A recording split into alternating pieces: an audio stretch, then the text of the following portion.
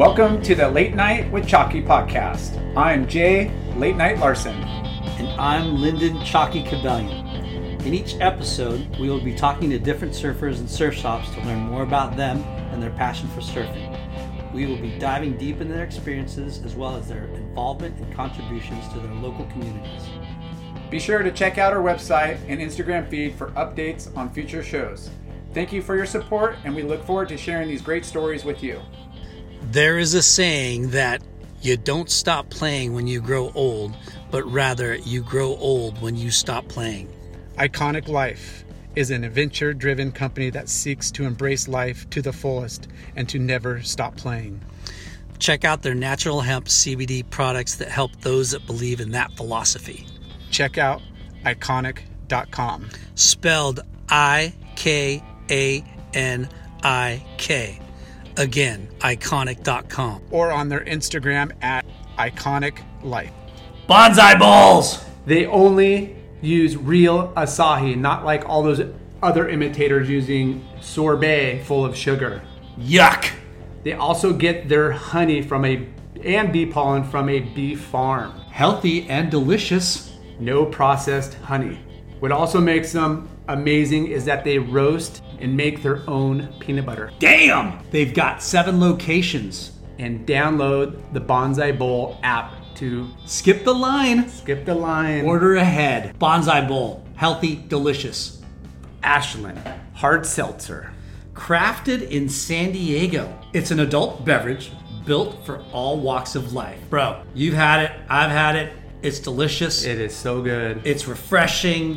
Only 100 calories. All organic. No sugar. Also gluten-free with 0.0 carbs. Hashtag enjoy cold Ashland Hard Seltzer. Also supported by Octopus, the massive corporate juggernaut. Octopus, making stuff for people who actually surf. Clearweather is a family-owned footwear brand started by our friends Josh and Brandon Brubaker. They are driven to create their own path in the corporate sneaker world. Less corporate, More independent. Clearweather. Clearweatherbrand.com. Friends and family, brothers and sisters, welcome to the Late Night with Chalky podcast. Welcome. Thanks, Lyndon. Chalky. That's a great intro. This guy is kind of nailing it. We've got a few of these under our belt. You know? 112 to be exact. You hear that? This will be 112. This is episode 112, and our guest this week, we bring it back old school HB style. Surfer, resident local business owner, Ecology Tires. Yes. And like most surfers his age, this guy didn't dodge the draft, dude. Like most surfers, he didn't go to Canada or Mexico. This guy went freaking straight in to the Army. Voluntarily? My number was 99, and so I mean, they were drafting up to 100, so I knew I was going. And Damn. All right, well, we're going to... Sorry to cut you off, Lar. No, we're going to hear about it. He was a medic. This is going to be awesome. In the Army during the Vietnam War. He loved surfing, music, singing, VW vans. This guy's a huge part of our HB Board Riders Club. Yeah. He contributes a lot, and he's a huge part, and we're stoked to have Don Pueblo. Pablo. Pueblo. Are you trying to say Pueblo and Pablo together? What the hell? Don Ramsey. Don Pablo Ramsey. all right. Yeah. I love Holy it. sheep shit. So, before... Thank you for having me. Yeah. Dude, it's an honor. I'm stoked that we started talking about this in front of Bud Lamas' shop, last 17th year. Street last year. And finally, the moon and stars have aligned, and we're sitting here getting to listen to an incredible story. Yeah. So, listeners, buckle up, because I think this is going to be a hell of a fucking ride. Yeah. But before we kick into where it all began, I want to give a shout out to his band, the Ramsey Brothers Band, with your brother. You guys play it down here at Sea Legs, down at the Promenade, all the events, all the Air show, U.S. Open. Dude, this guy is 4th of July. a Renaissance man over here. And then he also he's a huge VW van, collector enthusiast. And he has When do you guys do that on Monday, or when do you guys do that? Well, I just do specific events that the city wants me to do. Like we do Surf City Days. I do the 4th of July Parade. We do the Surf City Marathon. We also do the air show. Yeah. And it's stuff like that. And then Visit Huntington Beach uses us for different events that they do when they have people come to town. Kelly Miller will call me, hey, Don, can you get 25 buses and bring them to Bolsa Chica and surprise a bunch of people? That's right. And then pick them up and cruise them in the buses. And then, so, yeah, we just What kind of stuff bus like do you that. have? Oh, I have a 67 20-window microbus deluxe in all original condition. I bought it from the original owner. It's been garaged its whole life. And it's wow. Right. In your club. The Cowabunga Van Clan. Yeah. Cowabunga Van Clan. Yeah, I love it. It's got a good ring to it right there. Cowabunga. Yeah. Yeah. With a K. Clan. Cowabunga No, with clan. a K. Yeah. Clan, yeah. Well, cool. We're going to hear all that. But So let's start at the beginning, Don. Okay. Where and how did you find surfing? Okay. I'll tell you how I found surfing. When I was 10 years old in 1962, we lived in Manhattan Beach, and the people next door were Filipino family. Damn Filipinos! There goes the neighborhood. And they all surfed. No way. And so our backyard was next to their backyard, and the only thing that separated was a chain link fence. And so as a young kid, I'd see, the whole backyard was just a bunch of surfboards laying around because they surfed on Manhattan Beach and Hermosa Beach. And I became friends with them, and they... Was it a bunch of different ages, or...? Yeah, to be honest with you, we're talking 60 years ago, so it's hard for me to remember the family. I just remember that part of it. And I went to Manhattan Heights Elementary School, and that's down there were like Bing Surfboards, Jacobs, and Dewey Weber. They were all the surf shops right there. And just as a kid riding my bike, or actually even sometimes we'd walk to the beach, and then just going by the surf shops and seeing the surfers, I thought it was really cool. But I'll back up. In 1959, I was at Pacific Ocean Park off the Santa Monica Pier when they used to have that there, and that's the first time I saw surfing when I was, I must have been 7 years old. Damn. And I remember thinking, wow, what a cool thing. But I'd never really put it together. And then a few years later, we were living in Manhattan Beach, and then we lived next door to surfers. And then I started looking at Surfer Magazine and realized now that it just come out then, but I had Surfer Magazine, and I used to cut out pictures of it because there was certain waves and stuff I liked, and I made. Getting the smile and confidence you've been dreaming about, all from the comfort of your home, isn't a total mystery with Byte clear aligners. Just don't be surprised if all your friends start asking, what's your secret?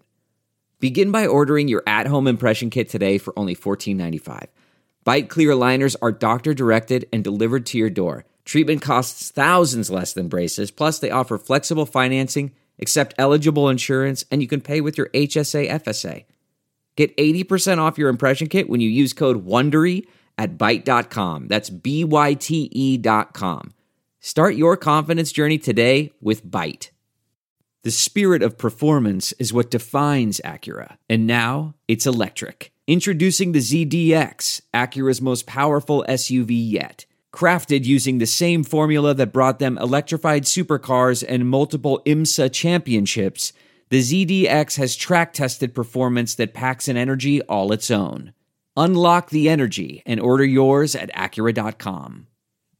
My own little scrapbook of it.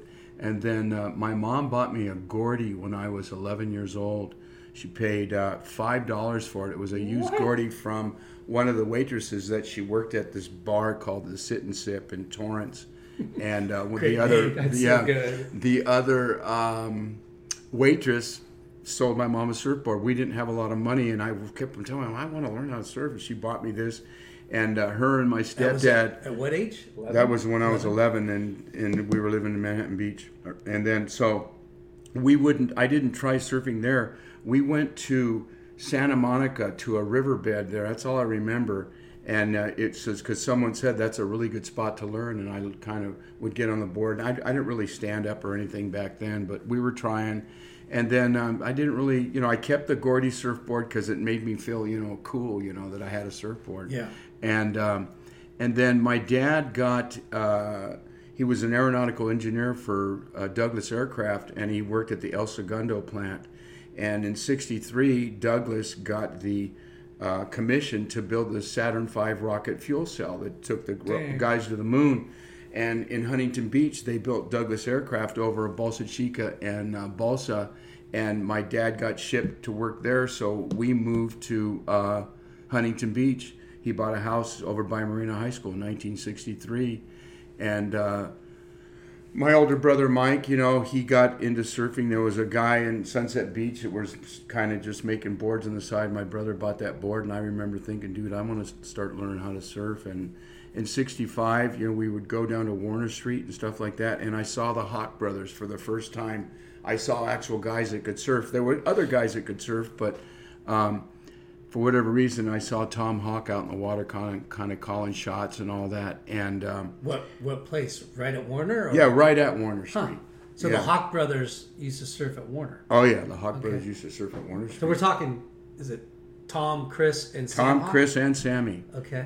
But there would be other guys in the water, but Tom had a big presence there, and I just. So was Warner a good spot back Warner then? was a great surf spot back then. Yeah, the there was a beach kinda sandbar like there. tucks right in right there. And there would kind of like be a point kind of right out there. It was a sandbar point, but you could, at real low tide, you could see how it was. Yeah. And that was there for a long time. In fact, It's it's been gone for... It's been gone for I don't 30, think I've 40 ever- years. It's been gone a Yeah. long time. Yeah. Since the dredging, I think. Huh? Yeah, No? I don't know what So caused you it. you saw surfing at 7. You're enthralled and super Yeah. side, got the mags, but you didn't catch a wave to your 11 when you got that board, or did No, I probably didn't catch a wave till I was 13 or 14 years old. But you had a board at Yeah, 11. yeah. Well, by then I think we had a couple other different boards at the house. My brother had them, and his friends surfed. And but I remember going. My dad would take us to the pier, you know, and of course we'd get. He would bring acetone, you know, because the sand was. All the shoreline had big pieces of tar on it. Every time you went to the beach, you got tar on your feet, and my dad would do that. But he would never buy one of the rafts, you know, those blue rafts with the yellow front and a little rope. Yeah. People used to do that quite a bit more. Oh yeah, back in the that day, was right? really popular. it's getting And popular again at surf spots? So as a young kid, you know, that was the thing that we would catch waves on. And it's funny, one of the first, in fact, my first time where I actually in the water, a big set came, and I prayed to God, please don't let me drown. I was on one of those rafts on the south side of the pier. This is probably in '65. I don't know, a long time ago. And I remember, Lord, please don't let me drown, because you know it was big. You know what I mean? And I had gotten out there in between sets, and lo and behold, this big old set came. And no fins back then, right? Yeah, no fins. Yeah, no no fins. No church. Was there surfers out there too? Yeah. Okay. Yeah. No. This was blackball. We would go on a summer day. I didn't start going out in cold water till in high school when I was 14. We would go to Seal Beach, Ray Bay, and surf there because the water was warm. No one had a wetsuit then. Yeah. I mean, wetsuits were rare. We're talking way back. Oh yeah, this is a long time ago. No beaver tails either. Yeah, there would be beaver tails. You would see those. But you're a baller if you had one of those. Yeah. Yeah, exactly. That was serious stuff, exactly. But and then little by little, I started surfing and learning how to stand up. But I didn't really like. How much older is your brother? My brother's Mike is 14 months older than me. He lives up at Coho Point up at the ranch. That's what I heard, He lives on 100 acres right there. Yeah. But I got some stories from there too. But anyway, I really got into it probably my last 2 years in high school in '68 and '69, and then in 1970, right out of high school, like the next weekend, my buddy and me hitchhiked to Tijuana and caught a Tres Estrellas bus and went down to Mazatlan and went surfing. You know, we took some surfboards How with the us in. heck do you just get on a bus and be like... Yeah. So wait. You're just out of high school, Yeah. and you and your It's buddy 18. said, we're going to fucking hitchhike to Mexico and then catch a bus to Mazatlan. And What did you have? You had surfboards. Yeah. Big ones. Yeah, they were. I Big. think I had an 8-foot. And somebody picked you harbor. up?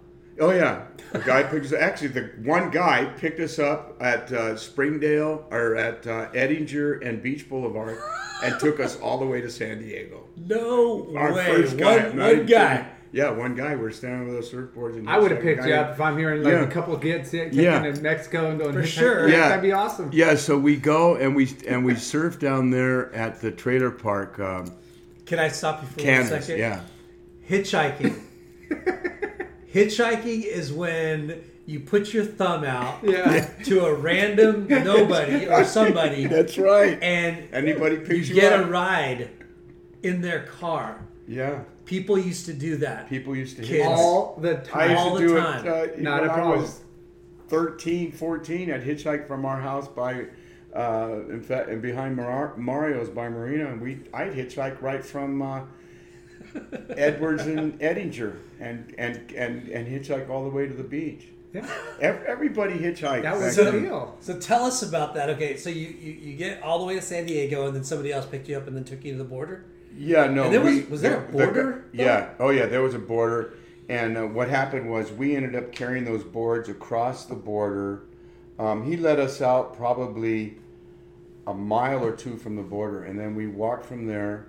We got over the border, and there's not far from that there was a Tres Estrellas bus stop, and we took a Tres Estrellas bus down to Mazatlan. What was the border like? Do you remember? Did you have to show ID? Did you just like? I think we showed ID, like we each had a driver's license, but Okay. I don't even. I can't remember. It's been so long. I don't remember that they ever checked. Yeah. Prior to that, I had done some other things across the border before that even happened. Really? Oh yeah. Should we go to that or talk about? Could I mean so I am a drug addict. But I'm a sober drug addict today. I'm 15 years sober as of this coming October. Nice. Off of opiates and cocaine and benzodiazepines, Xanax and stuff like that. But I spent a lot of my life loaded on drugs. Growing up in Huntington Beach in the 60s, surfing was associated with drug use. It just was. Not that it isn't today, but nothing compared to what it was in the 60s and 70s. Thank God we've pulled away from that image. I know from, because Gordy used to be one of my good buddies, and he used to tell me how surfing was always considered a dark sport by the city council back in the 50s. And when he tried to put his shop here, he had a lot of pushback because surfing was considered, Outcast. it would bring in drug use, and the city didn't like that. That they were not happy with some of the people, the surf, like real surf bums, Yeah. who lived around. They did was surf, and they did drugs. They just part of the culture. Not that everybody was homeless and did drugs, but a lot of people did drugs and surf. But Anyway, sorry to interrupt, but yeah. surfing, it opened up a lot of doors in communication because you're going up and down the coast and you're meeting all these people. You're not, you're not Yeah. so closed off like in some of the other Yeah. sports and other industry. You're kind of meeting and greeting a lot of Yeah. different people across the board. Yeah, and there was this brotherhood down in Laguna Beach Brotherhood. I could talk. There's a whole story about that. Let me just kind of stay focused here. So we get on the bus to Tres Estrellas. We go to Mazatlan. We go to a motel near Mazatlan, and we're surfing Cannons, which is a left point right there.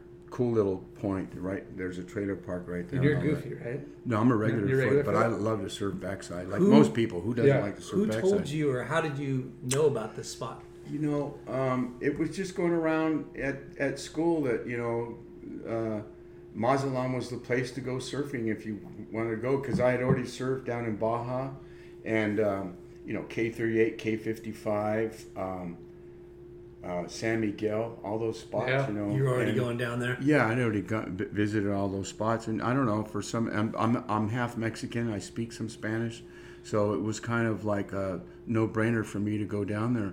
And so then we get down into Mazatlan, and we meet this American guy, and I can't remember where he's from, but he was another surfer, and he goes, "Hey, we got to go down to San Blas." And my friend and I had never. This guy I was with, Steve Bennington, who still lives here in Huntington Beach. He's a painting contractor, great guy. And so we tell the guy, okay, so we get our stuff and we get on another bus. I can't remember if it was Tres or Strayers or not, but we go to Tepic, which is in Nayarit, and then from Tepic we take another small bus and we go to San Blas, where Marichin Bay is, and we go to Marichin Bay. How long of a bus ride is that? Oh gosh, it was. I mean, from Mazatlan to San Blas probably took us. It took a while. Maybe a half a day. It was a long ride through the jungle and all that. And so we get to San Blas, and it's just this bitchin' little town, like all tropical, like really cool. And we find a place to. Oh, I got a great story about it. So we find this. There's this little hotel called the Hotel Cologne, which is on the way out to the bay. And we end up staying there for a few nights, and we meet all these other surfers from Texas and South Bay. So it was like a happening spot. Oh, it was a happening spot, and the surf was unreal. And we surfed the first. Oh, the water was 80, and it was unreal. I loved it. And how much money did you travel with? Did you guys? I don't remember. It wasn't a lot. Like maybe I had $300 on me, which is a lot for back then. That was a lot of money in 1970. Yeah. And I'll tell you a good story about it. So, we're surfing the bay, and, the word gets out, 2 surfers from Huntington Beach, and so these surfers from Manhattan Beach kind of chum up with us, and we kind of hang out, and we're drinking with them and eating tacos on the beach and surfing and making fun of each other. And Steve and I go back to our room, and the guy, Pepe, who was well known in the surfing community of the Hotel Cologne, back then, because everybody would talk. You've been to San Blas? I'm sure you met Pepe at the Hotel Cologne. Anyway, so he tells us, well, we don't have any more room for you. There's reservations that have come up, and we need your room. So we talk to the surfers from Manhattan Beach, and they go, yeah, we got an extra room at our house. You can stay there. And so the night before we get ready to leave, and I can tell you more, but the night before we get ready to leave, the guy who offers us the room, we wake up that morning, and he got bit by a spider, and the spider bit him on the lip, and his lip was like gigantic, like swollen, it was just gnarly. And we're talking, and Steve and I are getting ready to leave, and we thanked him, and it was really cool, and sorry about what happened to your lip and all this stuff. And so we leave with our friend, and I can't remember, his name was Adam or something, the guy that we had met in Marichin Bay that took us to San Blas. So we all get on our bus, and we head back, and we stay in Mazatlan maybe a day or two left, and then we come back up to Tijuana, and we do the same thing. We get back across the border, we hitchhike, and I think 2 or 3 rides we get, and a guy drops us off at Ettinger and Beach Boulevard, and my brother Mike comes and picks us up in his Malibu with surf racks on and all that, because I get on the phone and call him. So now this is June of 1970, but it's kind of towards the end of June. And I'm back in town, and I'm hanging out with my buddy, a good friend of mine, Don Lassard, and it's 4th of July now. And so 4th of July back in 1970 was much different than it is now. Huntington's very popular. It's packed, and it's packed more than usual because we don't, like in today's world, they have displays, firework displays everywhere. You can go to any town, Fountain Valley Park has them. But back then, it was the Pier, the Coliseum, Angel Stadium, the Rose Bowl. It was in designated Long Beach. areas. Yeah, there wasn't 30 places in Orange County or LA County to go see it. There was maybe 5 or 6. And Huntington was very popular, so it was the place to go. It just is. So it was even more packed. Yeah, it was packed. And they had the parade. And so I'm with my buddy Don Lassard, and we had eaten this drug called cannabinol, which is kind of like a high dose of pot. And cannabinol. In a pill. And I think I either snorted it or ate it. But we're walking on the beach, and we're trying to. The beach is so packed that we couldn't even find a spot to pull our hotel because we didn't pull up to the beach till 6 o'clock in the evening, right? And everybody's sitting around and getting ready. And I'm telling you, On the south side from the pier, packed all the way to Huntington Street and maybe further. And from the pier north all the way to like 9th Street and packed. Yeah.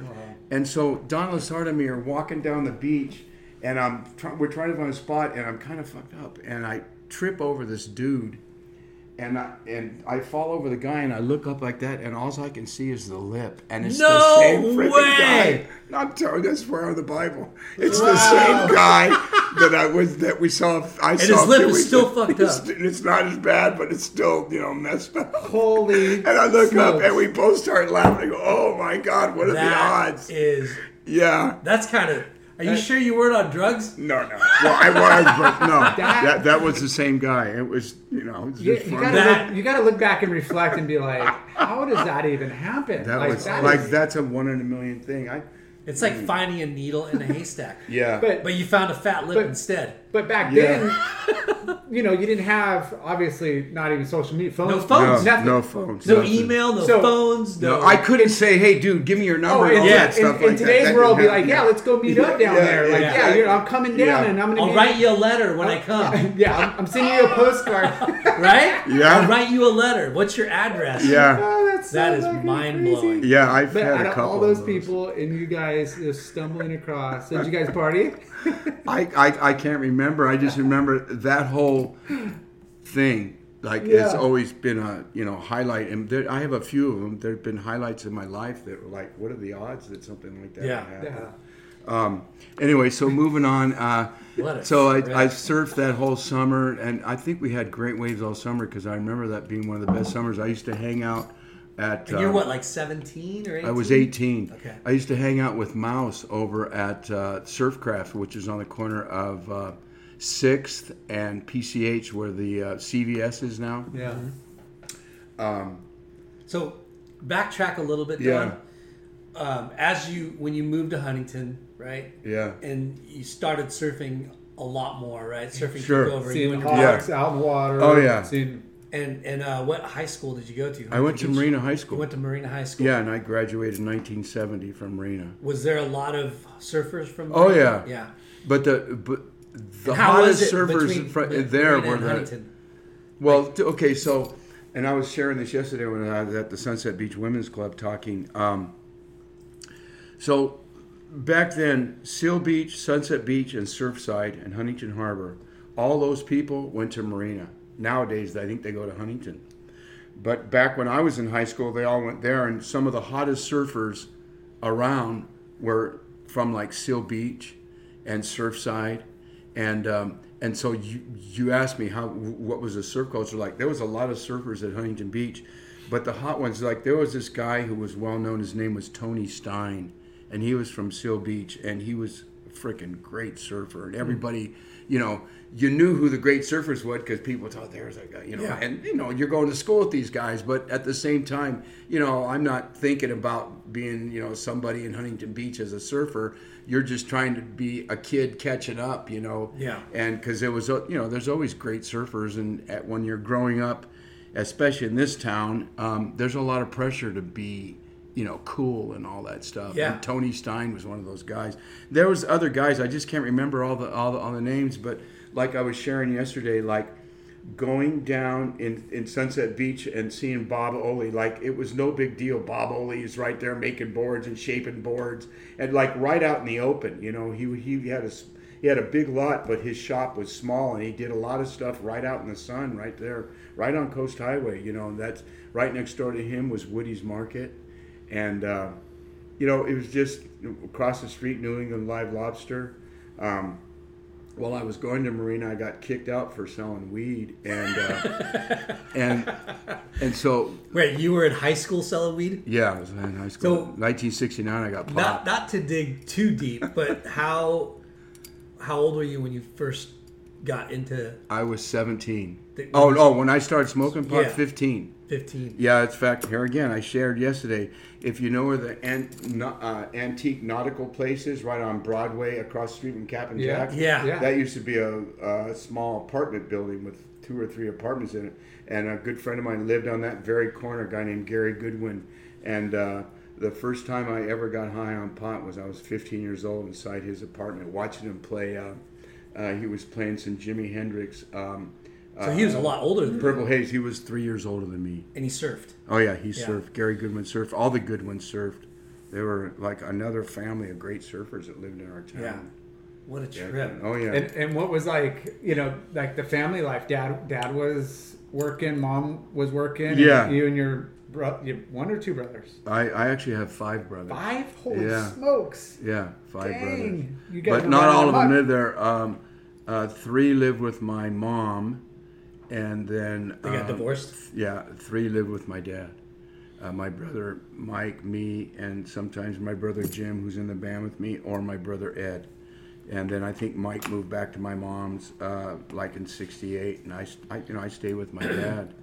And anyway, so I don't really know where to go after this. So I'm thinking about it. So that summer of '70, I am hanging out at the beach, and my hair's all long, and I'm kind of a scene. And Were you a pretty good surfer by then? yeah, I thought it was pretty good actually. Yeah. It's like every time I And went there's no down to competitions or anything like no, that, it right? wasn't like it is today. was just- There was nothing. Yeah. It was mellow, Yeah.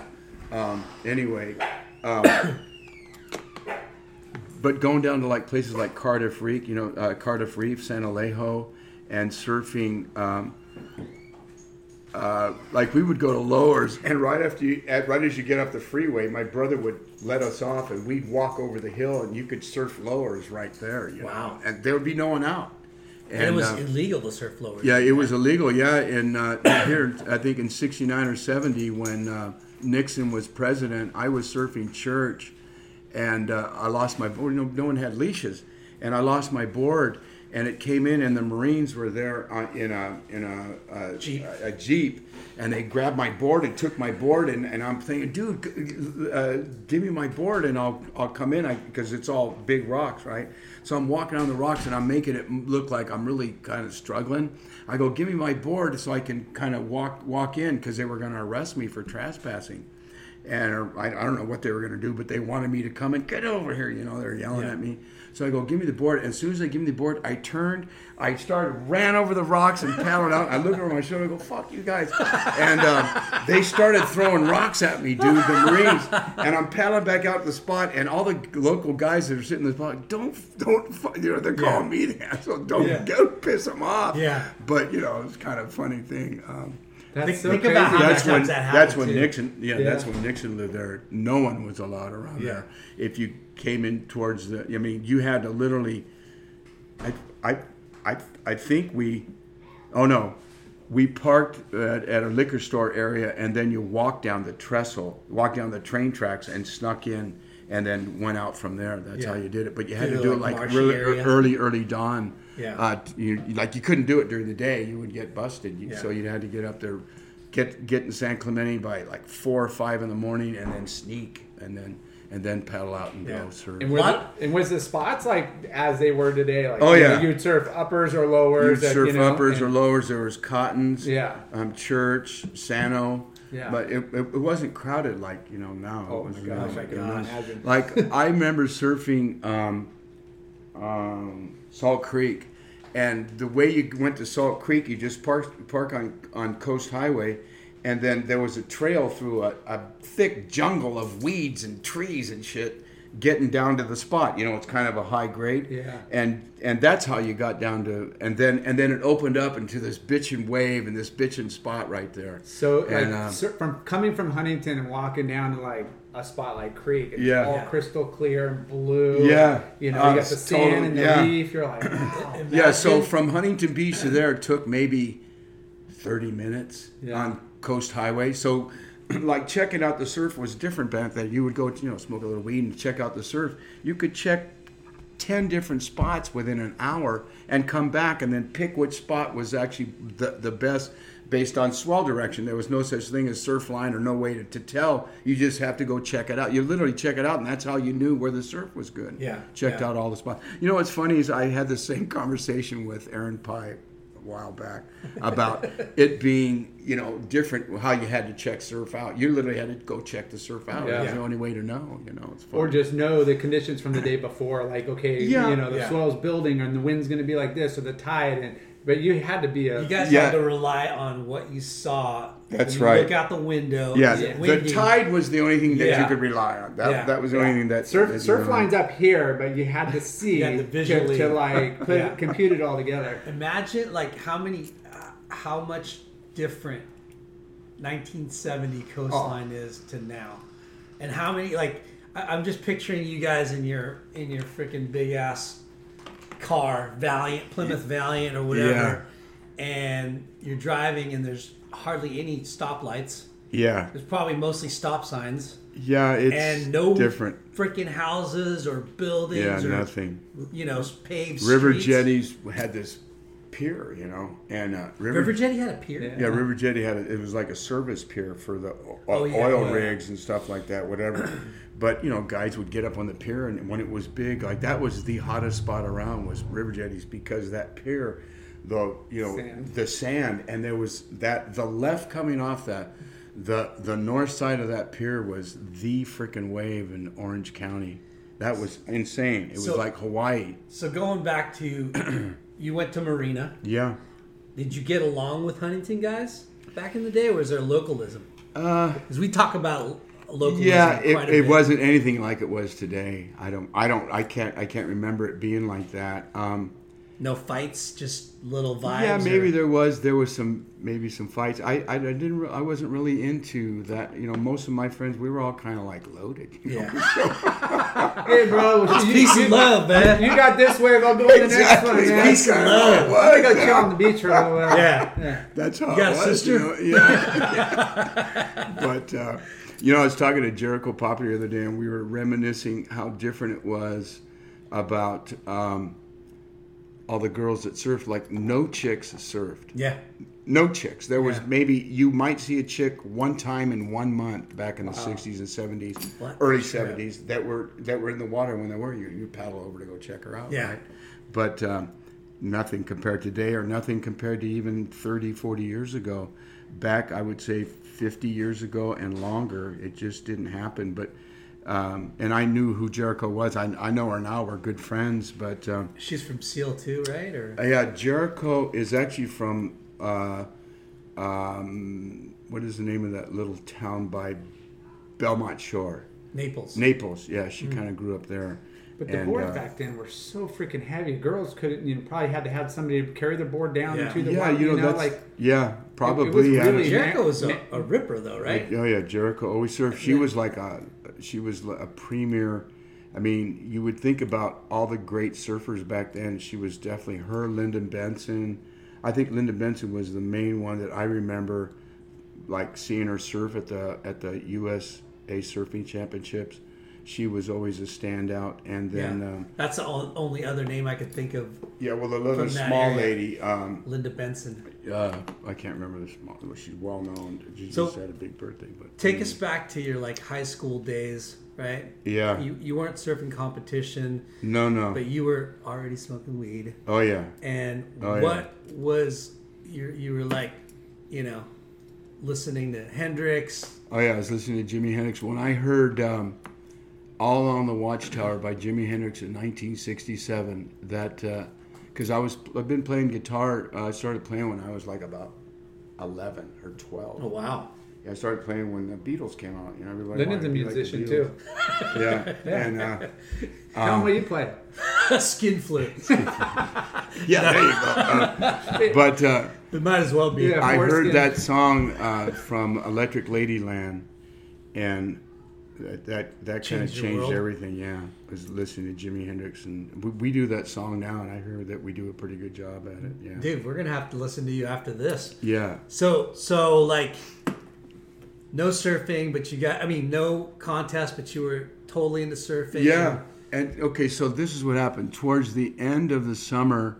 I think maybe in that fall of 1970, I wasn't in high school then, and my plans were to go to Golden West College, and to just kind of milk it and just still surf and just kind of be a beach bum, for lack of a better description, because I didn't know what I wanted to do, but I knew I wanted to surf and hang out at the beach, and I had a girlfriend, and do all that stuff. So no trade school. You're just like No, I didn't know what I was going to do. Yeah. I really didn't. Take a couple And then classes.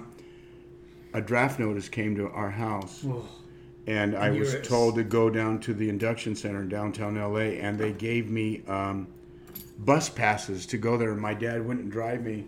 And I remember I went out and got drunk, and we were having dinner at the house. Me, my stepmom, my dad, and maybe one of my younger brothers, Ed.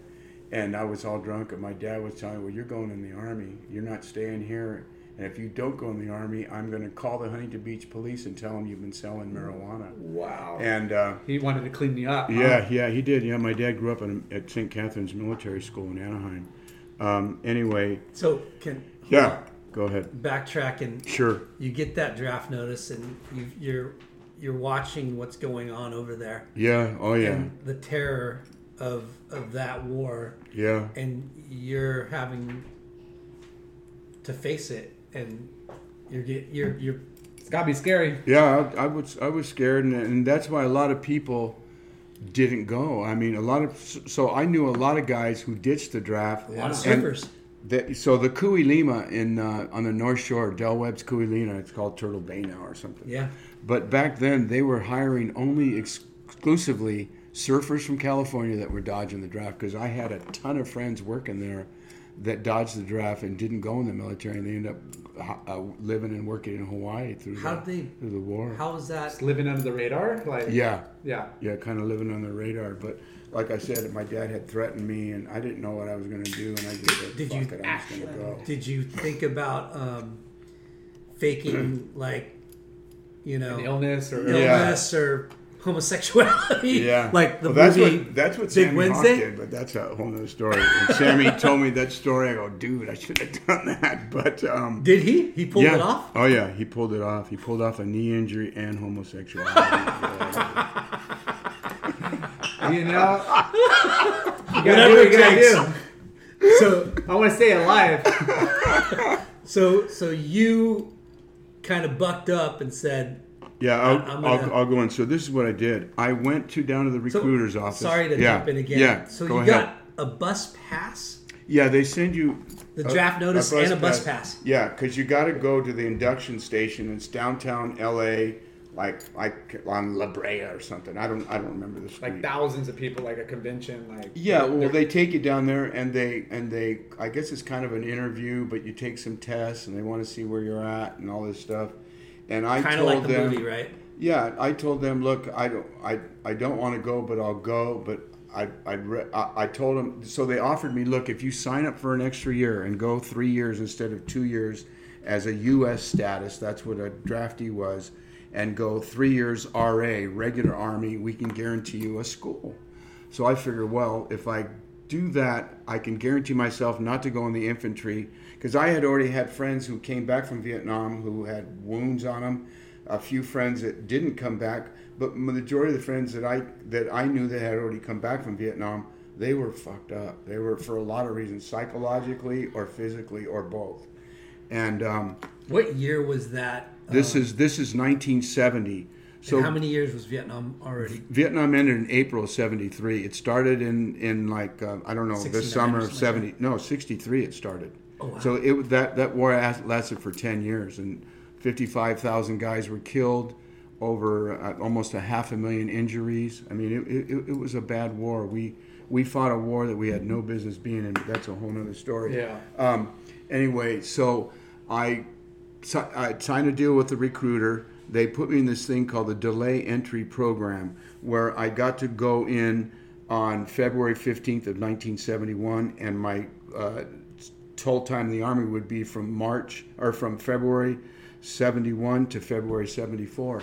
And so that's what I did. And so so I became a medic. I wanted to get in the medical field. I figured, what the hell, I'll do that.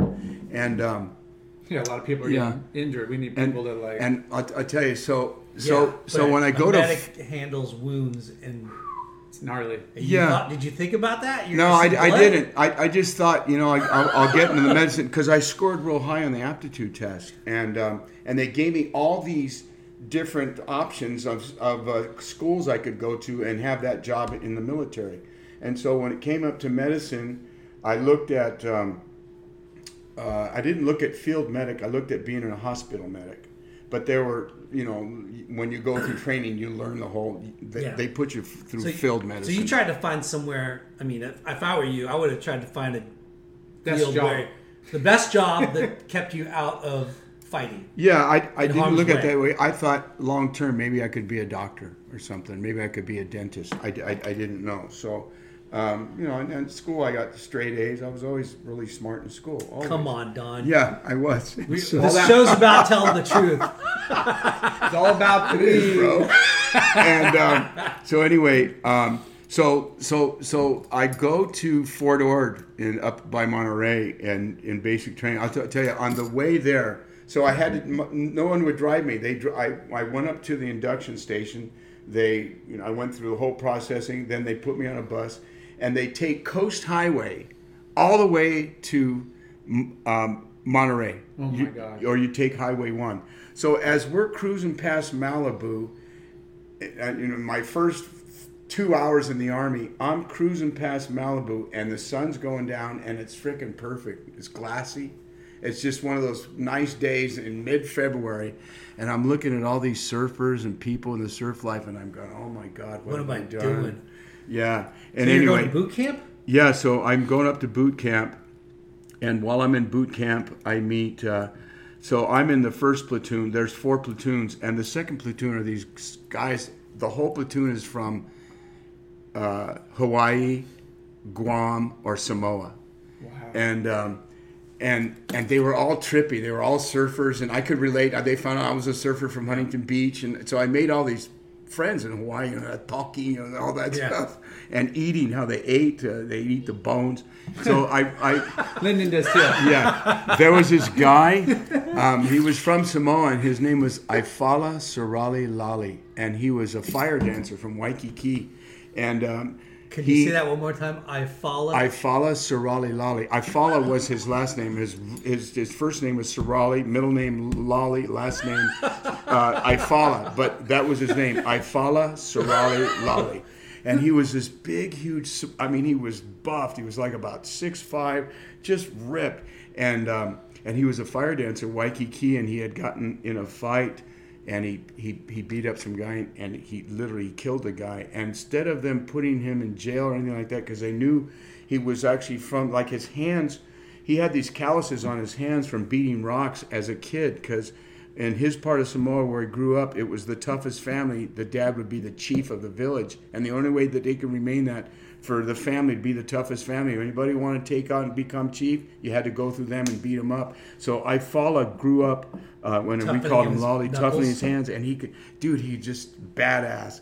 But 6'5" and all ripped yeah, too. You gotta have size. and Scary. Oh yeah, he was a badass dude, and I would sit and eat with him. He liked me because I played guitar, right? And he liked that I could sing and play guitar, and he could sing and play guitar, and we had this really good friendship. But he got really good weed though. Oh yeah, well, so I'm gonna tell you something. So some, yeah. My brother used to mail me weed when I was up there, but my friends mailed me some Orange Sunshine, and I was loaded on Sunshine because Lolly had. What is that? It's LSD. And Orange Sunshine. yeah, Orange Sunshine. Come on, dude. I'm oblivious to that lingo. That was before our time. I'm a young Okay, bud. all right. Anyway, so I dropped. I'm this gonna order acid. up some now So though. what does that come in like? It's a small tab. In fact, I flipped out on a full tab. It's a 4-way tab, and it looks like a big vitamin C vitamin. Yeah. And so you take it and break it in 4 pieces, and four people would eat it. Actually, when I was in high school, I took a 4-way tab by myself and didn't come down for like a couple of days. It was ugly. But so I'm in the Army and I'm loaded on acid, and Lolly had his own room because he was just this dynamic person, and the platoon leaders knew that Lolly needed to have his own room. He just like he'd walk around in this Sarong. yeah, Hawaiian skirt. He was just bad, And like one time we were playing pool in one of the day rooms, and one of the cooks walks by, and Lolly grabs a pool cue, goes, and the cook walks by, and he hits the cook over the head with the pool stick. Out of the knocks him on blue? ground. Yeah, out of the blue. And the cook goes on like that. Lolly goes over, stands over, and goes, next time in the food line, you give me more food. He tells the guy. Yeah, I need double portion. Yeah, he did. Don't ask me again. So he probably already had a dialogue with the guy a few times. That no, I'm not. I just remember that. For sure. And anyway, one night, so I'm loaded on acid, and I'm walking through the barracks, and I walk past Lolly's room, and I hear this going on. I open the door, and Lolly's standing in the corner with this like robe on, and he's dancing like this bitchin' dance, and he's making his arms go like that, and his hands hit his chest, but in this beautiful rhythm, like it was unreal. And So wasn't was even he that, on it was the Orange Sunshine? No, he wasn't. No, he was actually a Mormon. Yeah, And didn't do anything. no, he didn't do any of that. And I stood back Just and I beat people watched up. him, and he looked, and he didn't know that I was watching him. I'm standing there watching him. Go, this guy is unreal. And Yeah. he turns and looks at me and goes, Ramsey, if you tell anybody that you just saw me do that, I'm gonna beat your ass or something like that. You didn't tell nobody, and I never did. But he was a genuine gentleman, like you not believe. In about in 1980. I'm playing basketball over at Edison Park. Yeah, I'm right playing over with these Samoan guys, and I'm just talking to them, and one of their friends is from Samoa, and he's visiting in town. We start talking. I go, yeah, I had a good friend in the Army, Ifala Sarali. And they look at me and goes, you knew Ifala Sarali Lali? I go, yeah, I was in the Army with him. They go, oh my God, he's one of the toughest guys in their whole area of Samoa. In fact, if someone hears me and they're in Samoa, I knew for Ifala Sarali Lali. That is incredible. Oh yeah, he's a legend. Yeah, I can remember how to say it. Yeah. but anyway, Sarali yeah, Lali. and Wow. and so I leave Fort Ord, and I come home for a week. How long was boot camp? 6 weeks?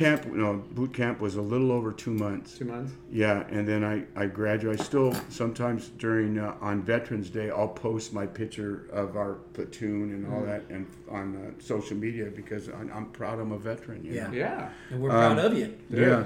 That's off, man. That's Anyway, sacrifice. Anyway, so I graduate from boot camp and I come back to Huntington Beach.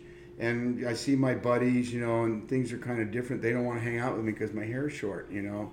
Like, if you were associated with the military back in the 70s, you weren't it wasn't you were a hometown hero type thing like we have today. Yeah. You were kind of looked down upon, and no one really wanted to be seen with you because you weren't cool, and they didn't want to be seen with someone who was in the Army. I didn't realize all this till I came home. Yeah. So I kind of, I've seen movies depict that where Vietnam vets were looked down upon oh yeah, because you and, weren't. and all that's real. Yeah. Yes. So what was the time frame between you graduating boot camp and then having to go to? Okay, so I come back off leave. They fly me to San Antonio, Texas, and I go to an Army facility or a post called Fort Sam Houston, where all the medics are trained. Everybody in military medicine are here, including the nurses, the WACs, everybody. And so I end up going to medic training there, and I go to a 9-week program, and they find out that I'm pretty smart and I'm good with my hands. They see me playing guitar and just do different stuff, and they go, hey, we want to see if you want to do this other job. And the job was working in a dental laboratory, and the dental surgeon for the U.S. Army had come up with this idea to help victims of napalm accidents, because napalm burns you really bad. It doesn't burn you to death, but even if it blows up from here to Newland, you're going to get burnt from it because it flashes at 1,500 degrees, and everything within a quarter mile where there's oxygen, it goes there. Ooh, and so, that was the way the government had. That was their way of getting rid of all the jungle so that we could see the enemy, was to burn the jungles. Well, what we didn't realize, it was poor communications, and we were burning our own military people. And anyway, so I tell them, okay, so they keep me there, and I end up spending a year and training to make this appliance called an obturator. And it's this plastic thing that goes in your mouth so that when they're rehabbing burn victims, they can eat solid food. So all the time before this, they were having to drink food out of a straw, because the napalm had burnt the roof of their mouth, and there was a hole up in their maxillary palate. So And that happened to that happened to a lot of guys. Wow. And so the dental surgeon came, we need to start changing this up. So I was trained to make this appliance. And then when I left there, when I was there, the company commander said, my first sergeant says, Private Ramsey, commander wants to see you. I go in there and he says, okay, we got a plan. We're going to send you to a hospital in Busan, Korea. So I go, fine. I go home. I, kind of hang out, get loaded, and I didn't really like Huntington Beach because I was bad vibe. It was just a bummer. I ended up staying in my... You got excommunicated. Yeah, kind of. It was kind of a drag. Yeah. Even my good friends didn't want to hang. And I, here I was anxious to go home. Yeah. And it wasn't. See your You boys. would have been more of a hero in their eyes if you would have bailed to Hawaii Exactly. or Canada or That is- Mexico you are or so something. right. Like, Yes. You would have been like, oh yeah, he rebelled. He's cool. He's one of us. Yeah. Instead, you No, what it they was- think probably caved. Yeah. Yeah. Yeah. You kind of unwantingly did your patriotic duty, right? Yeah. Yeah. Well, because now I'm glad I did it. It's one of the best decisions I ever made was Yeah. to go into the military. Because you could have probably went down the wrong path. Yeah, I was headed down Who the wrong knows? path. Who knows Even I smoked pot the whole time I was in the military. Even more when I went overseas. So on my birthday, on March 9th, 1972, I turned 20 years old, and that day I landed in Seoul, Korea. And I went to a station there, a military station, and I went through a transition. I think a week later they sent me to Busan, Korea, the very southern tip of South Korea, and I worked in a burn ward at a hospital, the exact same MASH unit that the TV series is made of. That became a permanent hospital in Busan, Korea, and I worked at that hospital. And we were rehabbing guys that were in napalm accidents and helicopter crashes, all burn victims. And my job was just to help. I made this obturator for them, and a lot of those guys became really good friends of mine. Some of them burnt me on recognition. All of them carried this necklace with a picture on it of what they looked like before they were burnt beyond recognition, because they wanted to let people know this is who I am. I'm not this. I'm this picture. This is me. And how surreal. Yeah, and so I did that for 14 months, and then I left there, and I came back to the United States. And usually, if you have time left, they would let you out. But because of my job, they kept me in. They wouldn't let me out. I was really pissed. Because you you good at served your job. Yeah, I did my job. I wanted out. I know, but you were wasn't good proud. at it, so they wanted to keep you even longer. So I worked in a hospital in Fort Huachuca, Arizona, which is down in the southeast corner of Arizona.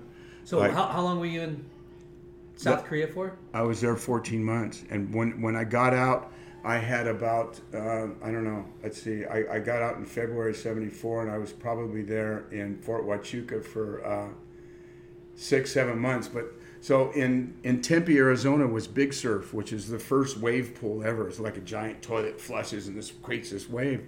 And I had heard about it. I go, dude, I'm going to I'm gonna go up there. So I had a couple of friends of mine that wanted to learn how to surf, and we would go up to Big Surf, and I surfed Big Surf like probably 10 times or more.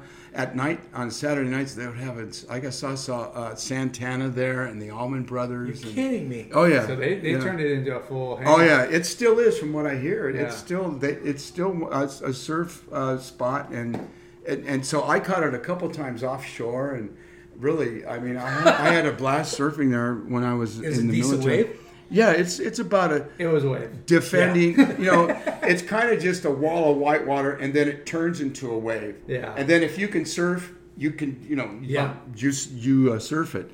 But it wasn't a lot of surfers. But I always caught good waves and had a fun time. Did you surf at all while you were in the Army? Like A few times when I came home, I never really traveled anywhere or anything like that. Didn't have the So opportunity. that's a couple Never of went years to of not Hawaii. surfing. Were you able Yeah. to get like surf mags and like? Yeah, I did that. surf- I'll tell you a good story. So I'm at Fort Sam Houston, and a buddy of mine who lives in Nuevo Laredo, which is on the border of Texas and Mexico. He's from there, and he's going through the same training I'm going through, not the advanced, but the regular medic training. And so I said, hey, why don't we buy some weed and bring it up here? So he goes, yeah, that's a great idea. So we I give him $150. He's got 150 a week. He goes buys $300 worth of pot down there. And on a Sunday afternoon, he comes back to the military post and goes, well, here's your half. And he bought 7 pounds of weeds and gives me 3.5 pounds of pot. I'm going, my dude. God. I go, what am I going to do with this? I thought we would have it off the post somewhere and we would deal it. And he goes, no, here's your half. I got to go. So I take my half and I put it in my laundry bag inside my locker. And I tell my friends, hey, I got some weed. And that's on a Sunday night. That next morning at 4 o'clock in the morning, the company commander with the first sergeant comes into our barracks, opens up the door, turns the lights on, and goes, GI inspection, everybody up right now. And they're going to go through all our locker to find Did they get tipped contraband. off, or they just No, do I that don't. I on don't. a regular basis? That's a good question. Yeah. I don't know. So, they're looking for Contraband. stuff that you might be stealing from the school, medical things, because that there's a lot of happens for theft sure. going on, or anything. Yeah. So I'm in this cubicle with nothing but lockers around me, and 2 bunk beds. It's me and 3 other guys, and they know I have the weed locked in my locker. I think half the barrack knows that. It's like, I don't know how many guys are in the barrack, probably close to 30. So I hear the company commander in the next cubicle slamming the doors and guys going through stuff and showing them. And he comes into our cubicle, and I'm standing there at attention, just in my underwear. I'm standing there like this. He goes, Private Ramsey, open your locker. And I'm going, oh my, like everything's passing through me, because that year in Time Magazine, there was a cover of a guy holding a joint, and in Texas, they gave a guy 20 years for 1 joint. Wow. Possession. It was really bad in Texas, and I'm thinking, shit, I'm going to jail for life. So the company commander, I stand there, I unlock the thing, and I slam the door open, and he looks, and on the inside of my locker, I have pictures of like Greg Lohr and different surfers that I cut out because I different pages of the Surfer magazine, and he goes, oh, you're a surfer, huh? And I go, yes, sir. And he goes, where are you from? I go, well, I'm from Huntington Beach, California, sir. And he goes, oh, really? He goes, I'm from Malibu. I've never surfed down in Huntington, but I hear there's some great surf or something. We start small talking, and then he moves on. And he goes, slams the door. He goes, carry on, soldier. And I stand like this, and me and my 2 buddies look at each other. Oh my God! Surfing saved your life. Surfing saved my life. Yeah. Swear to God in the Bible. Hey, me too. I mean, many a times I say surfing saved me. Don, Surfing that is saved me. incredible. Yeah. As soon as you said you were a surfer, his eyes lit up. Yeah, he left He because says, we "This had guy's something in awesome. common." Yes. This guy's awesome. Yeah. Yeah, Carry on. Yeah, he's one of me. So where was he's one of our where was kind. the bag? Of It weed? was in my laundry bag in the bottom of my Of the locker. of the God, At your the clothes bottom must right there. of the pictures. stink worse Yes. than the skink. Yeah, he opened that door and those pictures were right How there, did- and that's all we talked about. How and did he the whole slammed it barrack shut. or whatever did All my smell? friends, everybody, like when it was all over, we were all like high fiving and just choked. I was giving it to them and Yeah. stuff. Yeah. How is it? You How do you live- not? How did they not smell? Like, what is it wrapped up in? I don't remember. I know that I had wrapped it up in a few bags and Yeah. stuff like that. And, I had my laundry around it, so he didn't smell it. It's I mean, so it's not, dude. This is 19. It wasn't all It was buds. dirt, It was yeah. like just regular commercial weed, but Yeah. it doesn't matter. I could have went to Well, jail for 3.5 30 pounds years. versus 1 joint. Yeah, I could have went for a long time, and I did it. One I'm joint is so 20 lucky. years. Thank you, God. I'm so lucky. I'm surprised you just didn't wear a medallion across your chest like I'm a surfer. This is me. I remember right when I came home, told all my friends that story, and just I told that story for a long time because it was it's like epic. incredible. So That's stuff that just burns into your memory, and I mean that could have changed the course. Like that's Yeah, a, that that's a could have changed pivot. everything. I You're coming up to a Y, and it could either go. Yeah, So I hate to yeah, talk about drugs and stuff, but yeah. it's a really It interesting. is what it is. It's part of your life. It's part of my life. So backtrack. Mm-hmm. What drug was it that you first did, and how old were you? Well, it's marijuana, but then by the time I was So it is the 16, gateway drug. Oh yeah, No. gateways. It is a gift for me. It's a gateway drug. I haven't smoked pot in Booze. 21 years, so yeah. And it was with that guy. You were 15. Yeah. Yeah. Well, actually, I had smoked it for 2 weeks and finally got loaded on it after I smoked it for 2 weeks when I was with my buddy who was playing guitar. I was with this other guy, and whatever happened, I came on and I go, whoa, and that. That's what it's supposed to do. Yeah, And anyway, so I don't know.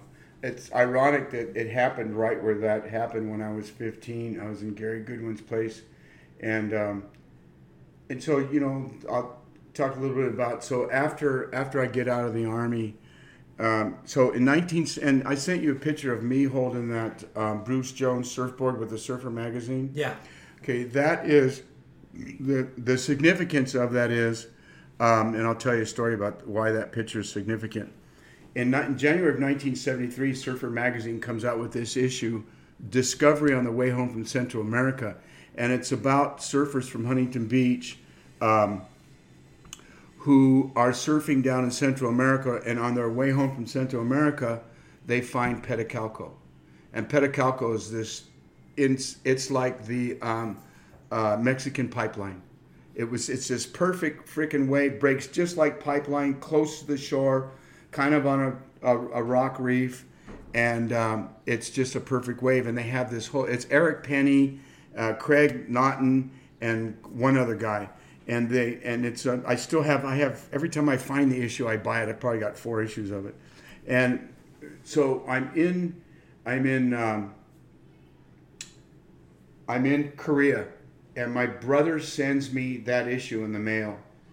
And I look at the issue and I go, dude, I want to go to Pedicalco. I'm seeing this great spot, and so then I go and end up in Arizona, and when I'm done, I leave the Army post, and the whole few months I'm left before I get out, I save my money because me and my brother are going to go to San Blas.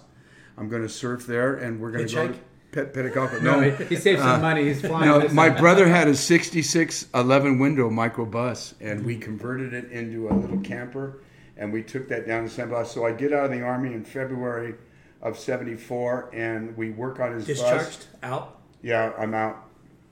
And we How make relieved were you? Oh, I was. I'll tell you, when I left, so I lived in these tall barracks about 5 stories up, this place called the New Barracks at Fort Huachuca. And I take my bed sheet, and on my bed sheet with blue spray paint, I write FTA, which is acronym for Fuck the Army. Fuck the Army, and then I put on it, Lifers Suck. And I take that and I hang it out my window and close the window, and it's draped down my window. And I sign out, and we leave. Because their whole goal is to get you to sign in. They want you as a to lifer. re-up. Yeah. Oh yeah, they offer you all kinds of incentives, but I was out of there. And Like I got this. and pipeline I'm looking made for in the rearview mirror, or I look back, and we're like, coming close to a mile out of the Army post, and I see the barracks, and all I can see is that sign hanging out my window. And that wasn't a real proud thing to do, but back then I was just bummed at what the military was, and just different things about all the stealing that was going on, and I found out some stuff that I know. I'm sure it's not like that now because of computers and just the way things are in today's world. Yeah. But back then there was a lot of stealing. Wild going West, on. man. Yeah. What was your pay like? You obviously didn't have living Oh, expenses. I was an E4. That's a pay grade. I was an E4 when I got out, which is a specialist, and I think I was making $310 a month, or maybe $410 a month. And you were able to stock away some money, like during because I didn't have no rent, and I was eating in the cafeteria. Yeah. So I'd save my money. Besides your $150 3.5 pound purchase. Yeah, well that was way later. Yeah. But so we saved up money, and my brother had this killer VW bus, and we drove that bus from Huntington Beach.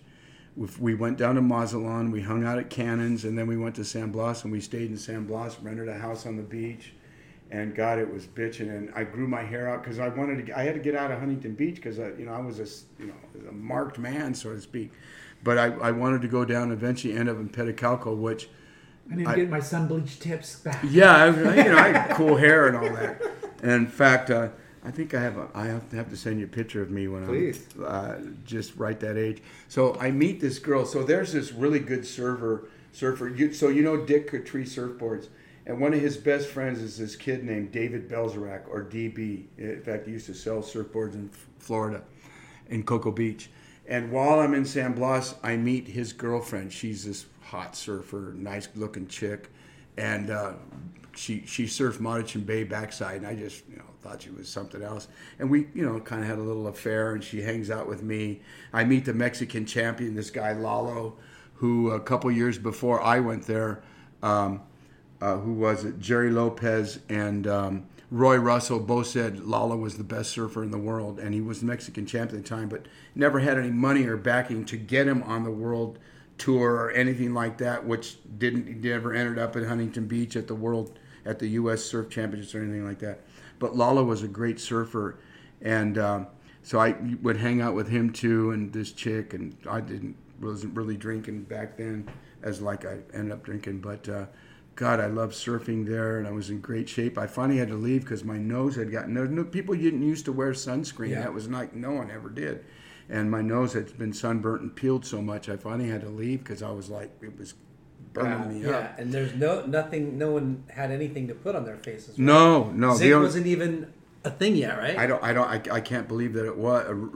Remember, it might have been, but we didn't. No one used it. What we did down there is mosquito repellent because the no-see-ums, Yeah. they were freaking radical. Yeah, my brother and me surfed Stoners one time. And Stoners is an unreal surf spot just north of Monterey Bay.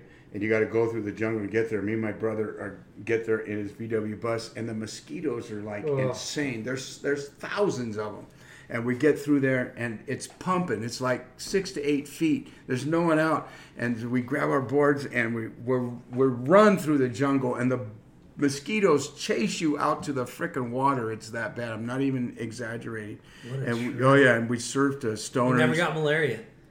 I don't know about that, but the bites were insane. I mean, you would always have mosquito bite. It was just the way you had. Yeah. And we had mesh up over all the windows. You always kept the doors closed. I mean, the mosquitoes were like the worst thing there. We lived across the street from the Mescalito, which is a really well-known bar at that time. But, how fun! It was like a gas. Spirit of adventure. Right So there. I want to tell you something. So I bring the girl back with me. Her name is Sharon Yacomo. So you took her from a dude. Yeah. Well, DB didn't go to San Blas. He didn't want to go. They were scheduled to go and never went. She ended up hooking up with me. And she asked me one time, do something funny. And I pulled my pants down and flashed her with my ass. And she goes, I love that. But anyway. The little things. Is that how you get a girl? Yeah. I brought her back to Huntington Beach. And I still remember this. We're driving down Coast Highway, like coming from Newport Beach. And she's looking at Huntington Beach, and she goes, wow, I never knew how ugly Huntington Beach was. Because if you remember, there was no green lawn. It was all dirt and oil pumps. Yeah. I mean, Gordy's surfboards was like one of the only things on past... West. North of maybe where the Texaco gas station was on 7th and PCH. But after that, it was... I mean, there was a few houses. Yeah. But it was all oil, and it was ugly. It Yeah, just was. Yeah. And I remember her statement. She goes, "Well, I never really knew Huntington Beach was so ugly, and I never really thought about it." Yeah, she's from Cocoa Beach. And anyway, she stayed here for a couple months, and she left. I never saw her, talked to her again. I tried to look her up on social media just to reach out and say hello to her, but I never knew what happened to her. Anyway. So I'm living back in Huntington Beach, and I'm surfing, and I'm loving surfing. And I went to high school with Bobby Cyrack, RC Surfboards, and here in Huntington Beach. And I used to get his boards, and Gordy and all those guys. I met Robert Coogan was a good friend who surfed for Gordy, and. So were you sponsored by Gordy? No, I just knew all those guys, Yeah. and we'd Because hang guys out weren't and really surf getting with them. sponsored back then, right? Well, maybe they And were. maybe Like a Randy handful. Lewis was, and there was some other like some of the main surfers around here was a guy named Leroy Dennis. Yeah, I've heard of him. And there was other guys, but downtown was a scene, and I already was a scene. I talked to Fig about this often, about how Chuck Dent used to be, he was an icon, all that stuff, but the guy was a scene. He was just kind of an a-hole. Yeah. And I remember going to a party. This is while I'm at Marina High School, and I'm probably 16 or 17, and Chuck Dent is dating my buddy Mark Koch, his sister. And they have this, their parents go out of town, they have this party, pool party in the back of the house. And Chuck Dent is in the backyard just drunker than hell. And he's grabbing people with their young people like us with our clothes on, picking us by the t-shirt and seat of our pants and hoisting us in the water and laughing, thinking it's all funny. Big But brute. it's just a scene, you know. Yeah. That's But- that's why that was like the clubhouse of like child abuse. Yeah. Like when we were kids. You know, you go there and it was like, this is how, ready. Yeah. This is how it was. So Yeah. when you got out of the Army and you go, I'm getting back into surfing, you're going to do this Mexico. Yeah. What board, and I mean, could you afford to go, like, did you get a brew, you know, like, So- to go get a... I took a couple boards with me down to San Blas. Because that's what I would have done. I'm like, I'm going on a surf trip. I'm going to Oh grab yeah, a couple of the yeah. We sweetest took boards I four can. boards, and we took plenty of supplies in case they broke Ding or repairs dinged or and- whatever. And actually, that happened. My brother broke his tail off, and I remember fixing it. I bought a couple pencils and made dowels with the pencils, and then re-glassed it, put it back on it, shaped it, sanded it. Even I think I spray painted it or something. Put wax over it, gave it back, and he goes, "Oh my God, that's unreal! It still works." But I'm going to tell you a good story. So, and this is kind of around the time right when I fell into the tire business in 1976. My grandparents, who are from Oaxaca, tell us that we're going to have a family reunion down in Mexico, down in Acapulco. So me and my brother, oh, that's great. We'll go down there. Who's Spanish in your? My dad. Your My dad dad? was a bullfighter in his late teens and early 20s. And we used to go to Tijuana a lot. Yeah, you got to be crazy when you're young. Yeah. Not- Oh, yeah. Yeah, you're not a bullfighter in 30s. He, Oh, was, no. he was the engineer, right? Yeah, he was an aeronautical engineer for Douglas Aircraft. Like I said, he helped build the Saturn V rocket fuel cell that took the guys to the moon. Anyway, so we have this family thing planned, and me and my brother go, dude, we're going to go down there, we're going to take boards with us and all that.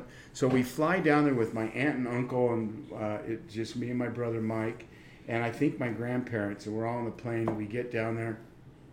And my brother and me rent and I got this 8.0 Bruce Jones with me, that yellow board that's in that picture, and so that's the reason why I got the board, and I've got that magazine, Discovery on the Wave from Central America, because I finally took that board in 1976 and surfed Pedicalco.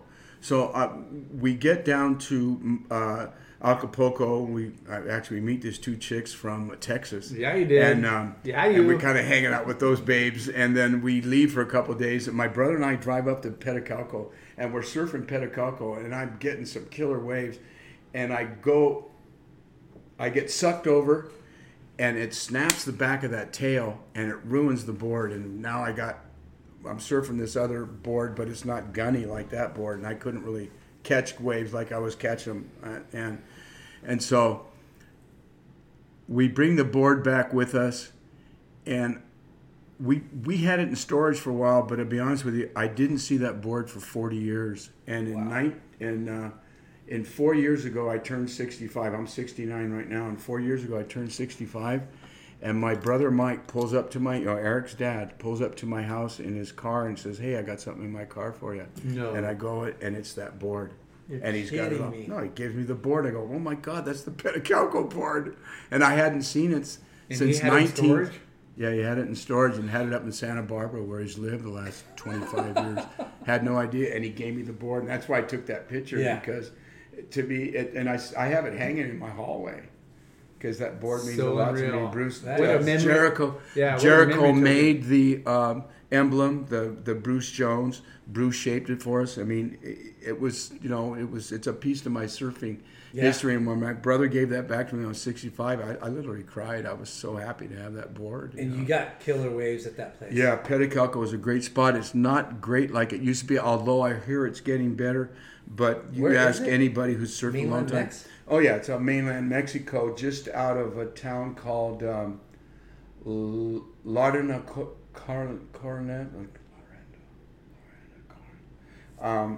Cardinal Lorenz, or I have to ask my brother. I can't remember the exact name. But cool. Peta was an insane spot, and anybody who surfed there was lucky to say that they surfed there. I follow this group on Facebook. It's all they talk about is it's called Bahia de Pericalco. It's all about Pericalco. That's rad. Yeah. So when you got out of the Army, you went on a surf trip. Yeah. What were your aspirations coming out of the Army? What did you want to do for work? Well, I was going to go back to school, and I thought maybe I'd get back into the dental field, like I was making that stuff, and of course surf. And I was still, I was growing weed in my back. So we get lucky enough to live in this house right on the runway at Meadowlark Airport. I'm on Roosevelt Drive. The planes are landing from here to that white truck across the street. Literally right in front of my house is the runway.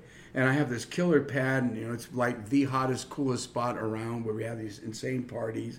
Some of the great musicians used to hang out there. And but I have this big greenhouse in the back, probably about as big as this whole room, and in there I'm growing weed. And somebody tells the neighbors call the police. On and, you for the weed? Yeah, and I come out of my house Snitches. one day, and there's like this Chevy van out there, and like 4 or 5 fully dressed dudes, not in suits, but fully dressed dudes, kind of watching the planes. And I look out there and I go, "Hey, what's up?" And they go, "We're just checking out the planes. You got the time?" And I go, "No, I don't know." And they go, "Okay." So then in my mind, I go, "Oh shoot, those guys are cops." So I run in my backyard, and my buddy Paul is in my backyard, and I go, "Paul, I think the cops are here." And all of a sudden, I look through my neighbors. I can see their living room window out the back of my garage, and I see those guys going through their house. And I go, "Oh, we're getting busted." All of a sudden, cops are jumping over the fence, and I get arrested for cultivation. And this is like in 75 or 76. And I get arrested for it and get in a lot of trouble. And when I go see the judge, he finds out that I'm a vet and says, normally we would put you in prison for this, but it's medicinal. Yeah, not back then. But they gave me what they call drug diversion. I ended up going to like 10 AA meetings and had to do formal probation for about 3 or 4 months. But that house was notorious for a lot of things. I kept all my surfboards there. And you were playing music? You guys have some I was playing music then. We had the best parties, epic parties. I still see rolling around at night? Yeah. I still see some of the old locals that I know from here who remember those parties. Yeah. Like sometimes when our band will play, I'll say, "Hey, you remember the airport?" And they go, "Oh my God!" And how cool. Yeah. Oh yeah. I don't know if you know Sandy Lavoie. Her husband is Rich, who works at Aloha Grill. They're known downtown people, but Sandy's old husband was Robert Coogan, and Robert died in a tragic accident. But she was one of those people, and I saw her. We did this event down in Huntington Harbor called Stony Fest, and our band played, and I put like 40 buses. This is back in September, and I remember seeing her there, and we're talking. "Oh yeah, those are the best parties." It was historic because they could go, no one was. I mean, the planes are landing while you're partying. We had loud music. The house was shaking. Only not neighbors behind because it opened. Yeah, up, well, so all those people were invited. Everybody, was like, smoking weed and partying. Dude, think So about it was that. insane. You're like raging, partying, and planes are landing in front of you. You're just like, dude, this is the spot. Oh yeah, I was very lucky to live there, and I lived there till like 1978. And then while we were there, a good friend, a guy named Greg Gillen, who lives with Ryan Rustin, the guy that has the dog, the sugar dog. Yeah, Sugar. His roommate is Greg Gillen. This guy, Greg, also married Robert Syrak's twin sister, Kel Syrak. RC Surfboards. Anyway, and Greg was also a medic in the Army during the Vietnam War. And we had this special bond with each other, and he told me, "That's my grandson. I'll call him back." He had this list of tire sizes that would this company in Chino, a Goodyear retread plant, would buy these tires, and all the gas stations around, they junk their tires, they put them in the back, and someone would take them a dump. So he gave me this list, and my brother, and showed us how to. Look at the tires, and if they were good enough, they were worth from anywhere from $3 to $5. So in our backyard, where we lived at the airport, we started stacking the recycling. Yeah, well, kind of just storing them till we had enough to get like 100 or 200. We put them on a flatbed U-Haul, and we'd take them out to Chino to sell them. They'd buy them, and 2 weeks later, I'd get a check for like $500 or $800, you know, and that was a lot of money back So in the guy 1976. RC's RC's you brother-in-law turned us on to that. What were you And, doing before? What? Just selling weed, and you know, Getting I was Army check still? No? yeah, I was getting unemployment. I was getting unemployment back then. I think I was just selling weed, and I had a couple jobs working for like drove this lady around in a car. She was paralyzed in an arm, and I had I forget. You're just the doing other odd ones. jobs. Yeah, just odd. I worked for the guy next door. This guy named Jan Law. He was a very trippy guy, but he farmed his own yard there and had horses, and I was kind of like his gardener and help him with all his stuff. Yeah. He paid me pretty good. Anyway, Tire recycling. yeah, so the tires started happening, and while we were taking the tires there, a neighbor down the street who was a mechanic at a trucking company in Montebello called East Texas Motor Freight came, said, hey, the guy who picks up our junk truck tires doesn't pick them up anymore. Would you like to come and pick them up? And so we go out there and we take like 6 or 8 of the good ones that we see in their junk, and we take them back to Chino Goodyear and ask the guy, Jake, the plant manager, hey, did you guys ever buy these? And he says, no, but I can turn you on a company that does. And it was a center pivot irrigation company called Lindsay Manufacturing in Lindsay, Nebraska. They make, so when you fly over the Midwest or anywhere, most irrigation fields are in big circles. That's because the groundwater is used to irrigate it. So what they do is they drill a the pressure of the water coming up out of the ground was engineered to rotate this large sprinkler. Yeah. And that's how they grow the things. And that pipe that holds the water that sprinkles out, there's 18 truck tires on that sprinkler. And the Jake says, well, I can't use them, but I can turn you on a company that does. And that was this company. So because they didn't need something like with grid tread because it's in the dirt. And right. stuff. No, it's so the way they do it, they buff it all down. They put this big tractor lug on it, and they foam inject it and put this rim on it.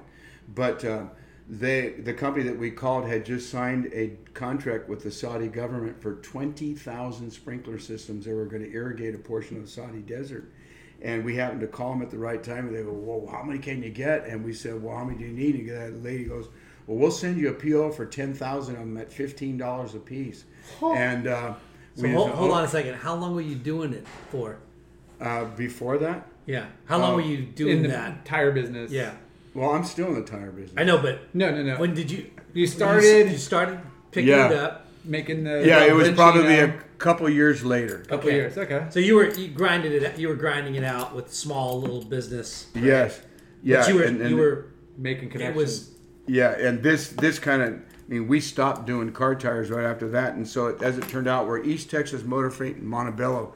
The whole area is zoned for trucking. So Hunt, Consolidated Freight, Yellow Freight, ETMF, all these giant trucking companies right there, and they all run in the same size tire. Yeah. So we go to You all found those the tire companies. bank. Yeah, and they said, yeah, you can start picking up our junk, and that's kind of how the whole tire business started. And then we learned different ways to use the tires, different companies, and all that. But it all spurred from that one opportunity. Damn. Yeah, and we still have I still have Ecology Tire today. I bought my brother out about 20 years ago, and he moved up to the ranch. His wife died. Eric's mom passed away, and but you know, the tire business is slow right now. I've just lost one of my big accounts, but they're coming back after February. So I'm just kind of working different angles to keep my side of the business going, and Yeah. still doing it. And So- then I'm in the band and do all that. So wait, Surfing. going back to the Saudi Arabia. Deal. Yeah, When you said 10,000 here, and you're getting $15, and you're buying them for $3 to $5. I'm getting them for free. You're getting them for free. Oh yeah, oh yeah. So He's doing a listen to this. service. Yeah, so we get all these accounts, and they have other same portions of their company out in Riverside and San Bernardino, and then we find out all these other places. Well, there's other companies there, so we get all these accounts. So at the height of our career, which is probably in the early '90s, we're doing about anywhere from $3 to $5 million a year Recycling sales. tires. Yeah, in recycling tires. I See, still have LA Unified School we're- District. That's one of my accounts. I pick up all their junk for 35 years, and I resell all their stuff to Mexico. So you went from getting out of the Army, To maybe being Almost- a dentist or in the almost dental going to field. jail, yeah, almost going to jail, yeah, to a neighbor, or no, a brother-in-law of Rick Syok, yeah. turned you on to... Bobby Cyrac, RC Surfboards. He's the first guy that used to do the surf reports on KLOS. Hi, this is RC from No Huntington way. Beach. Yeah, before Rock and Fig, RC did it. Going back, so how did you get into the tire thing? Like, what made you guys get into the tire? Is it you and your brother? Yeah, and so this guy Greg, who was Bobby Cyrac's Yeah. brother-in-law, Bobby Cyrac's, there's a whole other story, but Bobby Cyrac's mom's boyfriend was this guy named, Bill, Something. yeah, he was in this tire recycling group called the Dirty 30. And I'll be honest with you, from 1963 to 1973, they smuggled millions of dollars of high-grade heroin from Vietnam into Akron, Ohio via Goodyear tire by putting, the big earth mover tires that one of the big earth movers, his name is Bob Bills. And so big earth mover tires, they would take a tire that had still good rubber on it, they would drill a hole on the inside, inject it with air, and it'd make this big bubble outside on the shoulder, which meant it was an adjustment where you could send it back to Goodyear and they would give you a credit on the amount of tread that was left on the tire because it was a manufacturer default that it had separated, which was all fraud because they were doing that. And then they'd pack a hole, you couldn't see it. But inside that bubble, they would fill it with heroin. And then they'd ship the tire. So there was people in the military that knew about it, and people that would receive it in Akron, Ohio, and then guys that worked at the Akron Goodyear plant take the tire, take the heroin out of it, and then the government would still get their adjustment back so that the whole thing was legitimate so they could do it time and time again. They did it for 10 years and never got caught, and that's a true story. Holy What the smoke. front? Yeah. So wait, You- okay. I love this. How does that tie in with you though? Like, It doesn't. I mean, it's just something that. Came up. Well, so That Greg. idea- Greg is a guy who showed us about that. But I'm just trying to tell you who Bob Bills was. He was Yeah. this really smart guy, very extremely wealthy, and he made his wealth off of smuggling heroin into the United States. There's a movie by wait, so kind of about it, but it's so it was different. it was in the East Orient that Yeah, in Vietnam. in Vietnam. Yeah. Was it during the Vietnam War? Yeah, it was too? during the Vietnam War. Wow. Yeah, because the all guy that we were track, all making. that they're We were making servicing. landing fields and posts and places where we had. to, How the like, hell bring did in all this the info. guy figure out? I this- don't know how all that went down. It was just it's the adjustment business in the in the tire business. When you buy a tire, there's a guarantee on the tire. It's not going to go bad. But sometimes tires separate, and then Yeah. you get to bring it in. How much tread depth is left on it? There's a tire warranty, and you get a credit back for that. Yeah. So this Adjust- guy was 30, getting 35, credit 50,000. and Yeah. Well, smuggling. the government would get the credit. Yeah. Which made the whole process okay. Well, let's do it again. If the tire goes back, we'll send it back. They're They knew it good was- with their And warranty so the program. government But the was- whole thing was a scam to smuggle heroin to the United States. And like I said, they did it for a long time. All those guys are dead now. Dirty what? Dirty. 30, 30. They were called the Dirty 30. It was about 30 guys that ran that operation. So Oh yeah, crazy. true story. My So- sorry to sidetrack, but Yeah.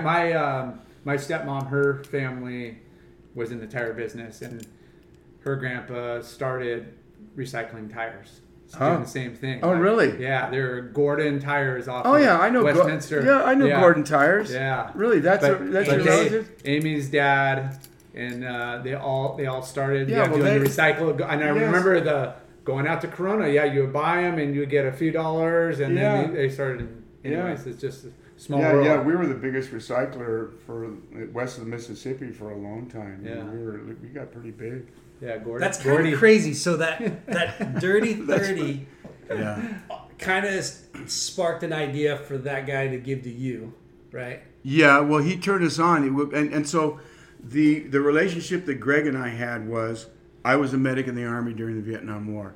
He was a medic in the Army during the Vietnam War. He was like 4 years older than me, and he's the one who always encouraged me, Don, it's going to be okay. You're going to get out. You're going to do okay, because we stayed in contact. When I came to town on leave, I would call Greg and talk to him and stuff like that. And after we got out, he had fallen into this way to make money, and he turned us onto it because, he liked me because we had this common bond. We were like, what I mean?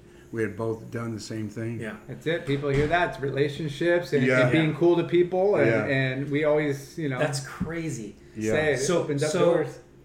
You had been doing it for a couple of years. Sorry Yeah. to Yeah. iterate it, but it's so fascinating because somebody knew that Saudi Arabia was gonna Yeah. irrigate The part of implement the company, desert. they got the PO for 20,000 systems. They took the PO, didn't have the tires, and by chance, we contacted them through the Chino Goodyear guy, gave us the phone number, and that's when they told us, well, we'll give you $10,000, or we'll give you a PO for 10,000 of them at $15 a piece. You're talking $150,000. So me and my brother are down in Sunset Beach on the beach, and it's pouring rain. It's freaking coming down hard, and we're looking at each other. I think we got like a raincoat over the top of us, and we're looking at the surf, and we're looking at each other and go, man, we're going to be rich, huh? And we're looking at each other and go, oh my God. And it's just you two. Yeah, it's us and But gotta find the tires. Yeah. Yeah, it's But it's you us. guys are and, already accumulating oh yeah. 2 tire years. banks. Oh yeah, you're we finding- were already, and so where I'm still now, and I've been in the spot I am right now for 45 years. My brother worked for a company off of Lakes and Manson. It was Yorktown used to be called Manson, and my brother worked right there on the corner in this old tin building called True Run, and the guy made custom machine parts, and sometimes he needed help, and so the guy next door to us now.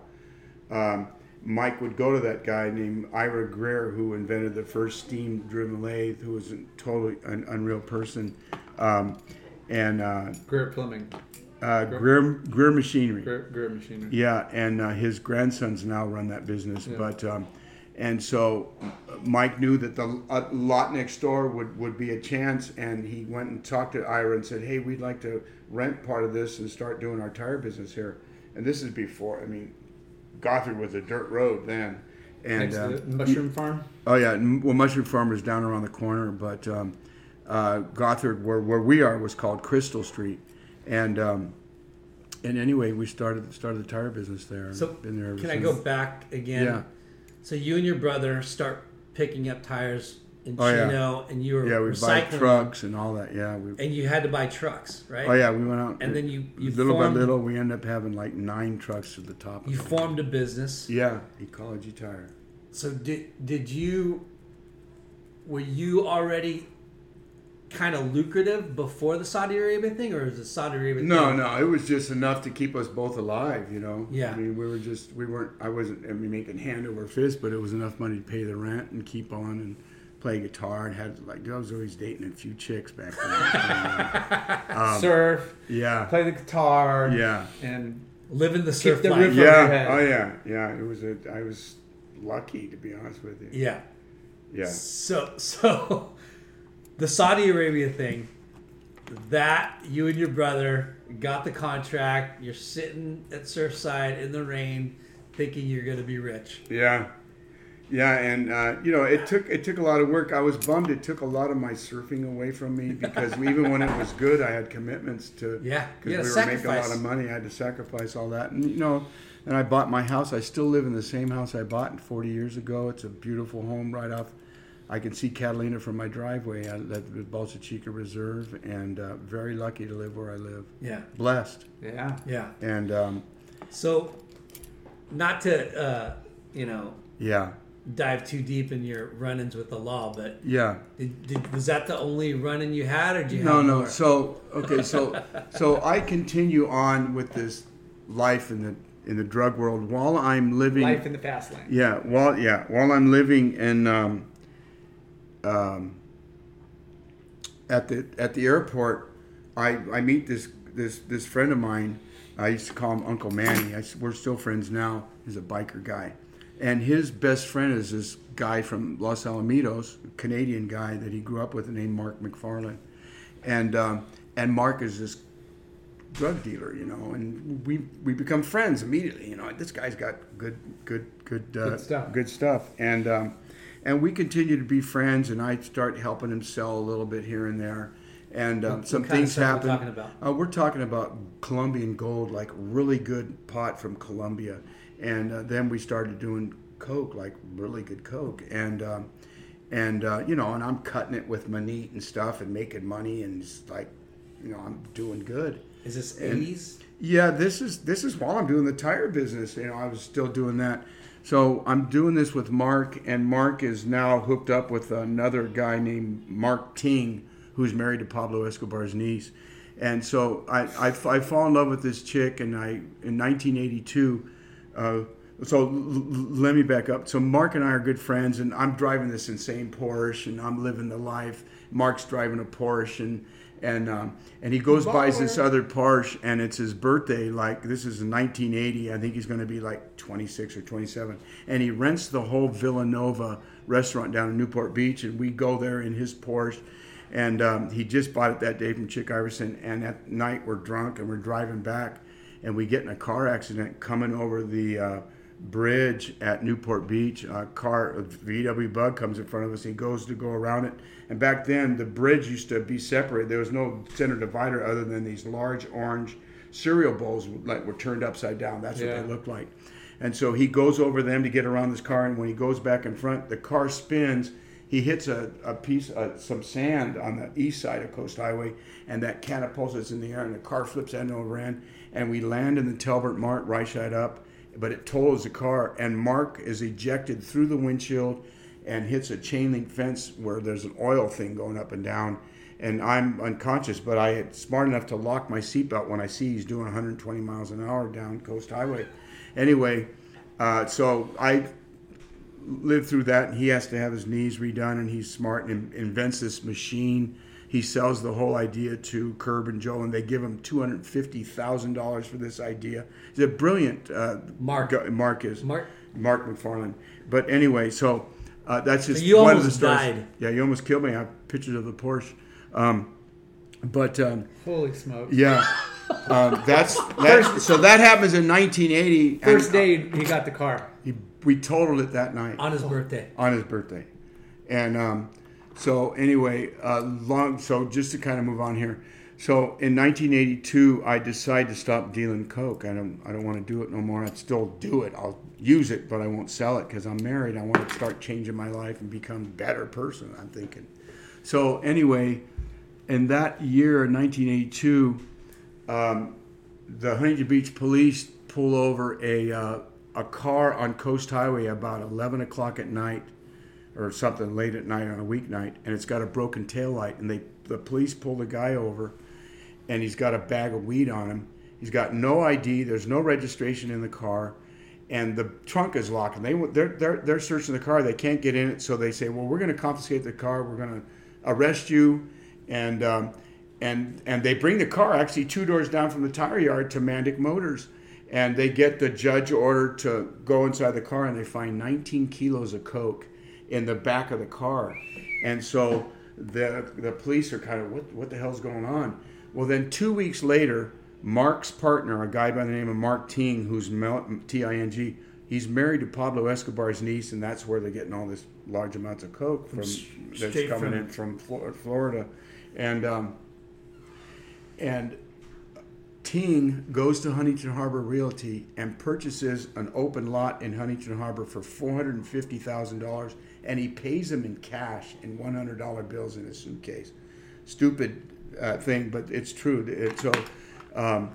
So they take the money, sign the deal, and they call the police, and they tell the Huntington Beach police, hey, we just had this young, late 20s, early 30s kid come in here and pay cash for a lot here in Huntington Beach. Something's up. So now the cops have these two things. They have the car full of coke.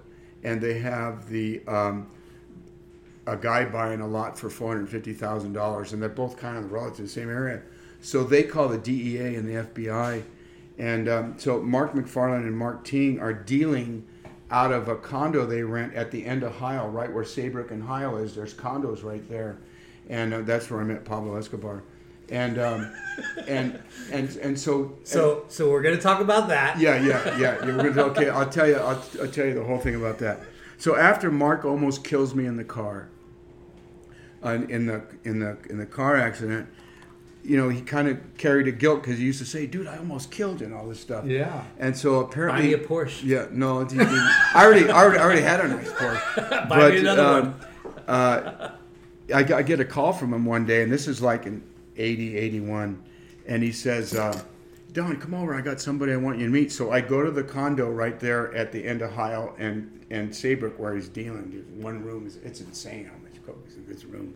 But I go upstairs to the room where this bedroom is, and he has a couch in that room and a TV up against the wall, and there's a guy sitting in the couch. And I come up, and Mark goes, "Pablo, I want you to meet one of my good friends." And Pablo Escobar stands up like this, and he turns, and I walk around the couch, and I didn't know it was going to be Pablo Escobar. I know now that it was Pablo Escobar. Yeah. Did you know about Pablo No, Escobar? I didn't know anything about him. I think I might have known that he was a big drug dealer from Colombia, but I didn't know anything more about that. And he goes, "I want you to meet one of my good friends. This is Don Ramsey. I almost killed him in a car wreck one time." Tells him the brief story. Anyway, I meet him. I shake his hand. "Nice to meet you." And that was kind of it. He sat down, and then Mark walked outside, and I think I had like $3,500 I had to give him or something. And then I got in my car and left. So that was my brief encounter with Pablo Escobar. Wow. Was there a lot of people, or is it No. just mellow? No one there. It was What a just trip. him and Mark was there. So anyway, and I don't want to elaborate on that. It just happened. Yeah. So this is how they used to deal. But Pablo Escobar. Yeah, Pablo Escobar. And Yeah. this is, of course, while he was just getting his teeth cut in the cocaine smuggling industry. If you've ever watched the Narco thing on Netflix, it goes through the whole history of that. Yeah. Of course, he becomes this notorious, terrible human being. Yeah. Who, like, Money- I'm not money and- boasting Money about corrupts. meeting Pablo Escobar. It's just part of my story. Yeah. It's Which things we that just find happen. really interesting. I mean, Yeah, Not it is. many people could say Yeah. that, but Yeah. it is a part of your story, and you turned the corner. It is, and I'll be honest with you. My wife and family know all about it, and they've told me, "Don, you're so popular in Huntington Beach with all this stuff. And it would be a good idea." And so it's not like I'm saying, "Hey, look at me. This happened. This is part of it." Right. But it's just one of those things. I look at it now. It's kind of like it's pretty heavy stuff, really. If you know who Mark McFarlane is now and the life he is, the man he is today. He's turned his life around completely, and I can share that a little bit. I got to go in a little bit, but could we do like a part 2? Yeah. Could we? Yeah.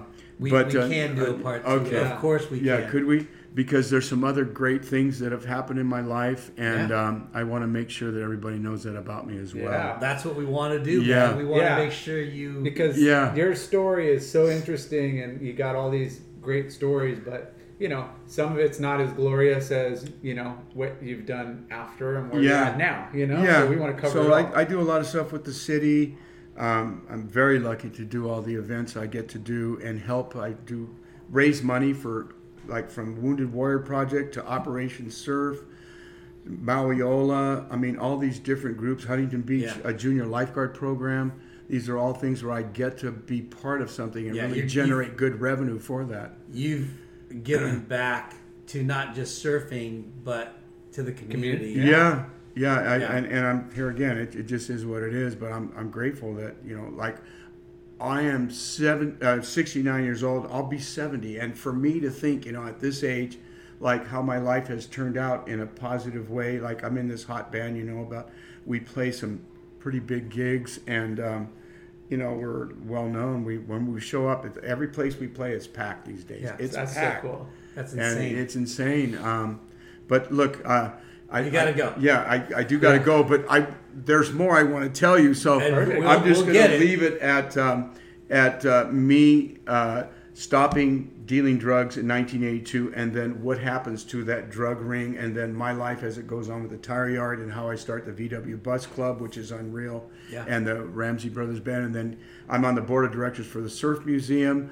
the board of directors of the Huntington Beach Boardwriter Club. I'm the event director for International Surfboard Builders Hall of Fame, and I'm one of the founders of California Surfing Day. And that's why we have you on the Late Night with Chalky podcast. Yes. Surfing. Don Ramsey. Pablo. Yeah, Pablo yeah. Ramsey. Just say that when you go to Sugar Shack, they'll know exactly who you're talking about. We're going to cut it here.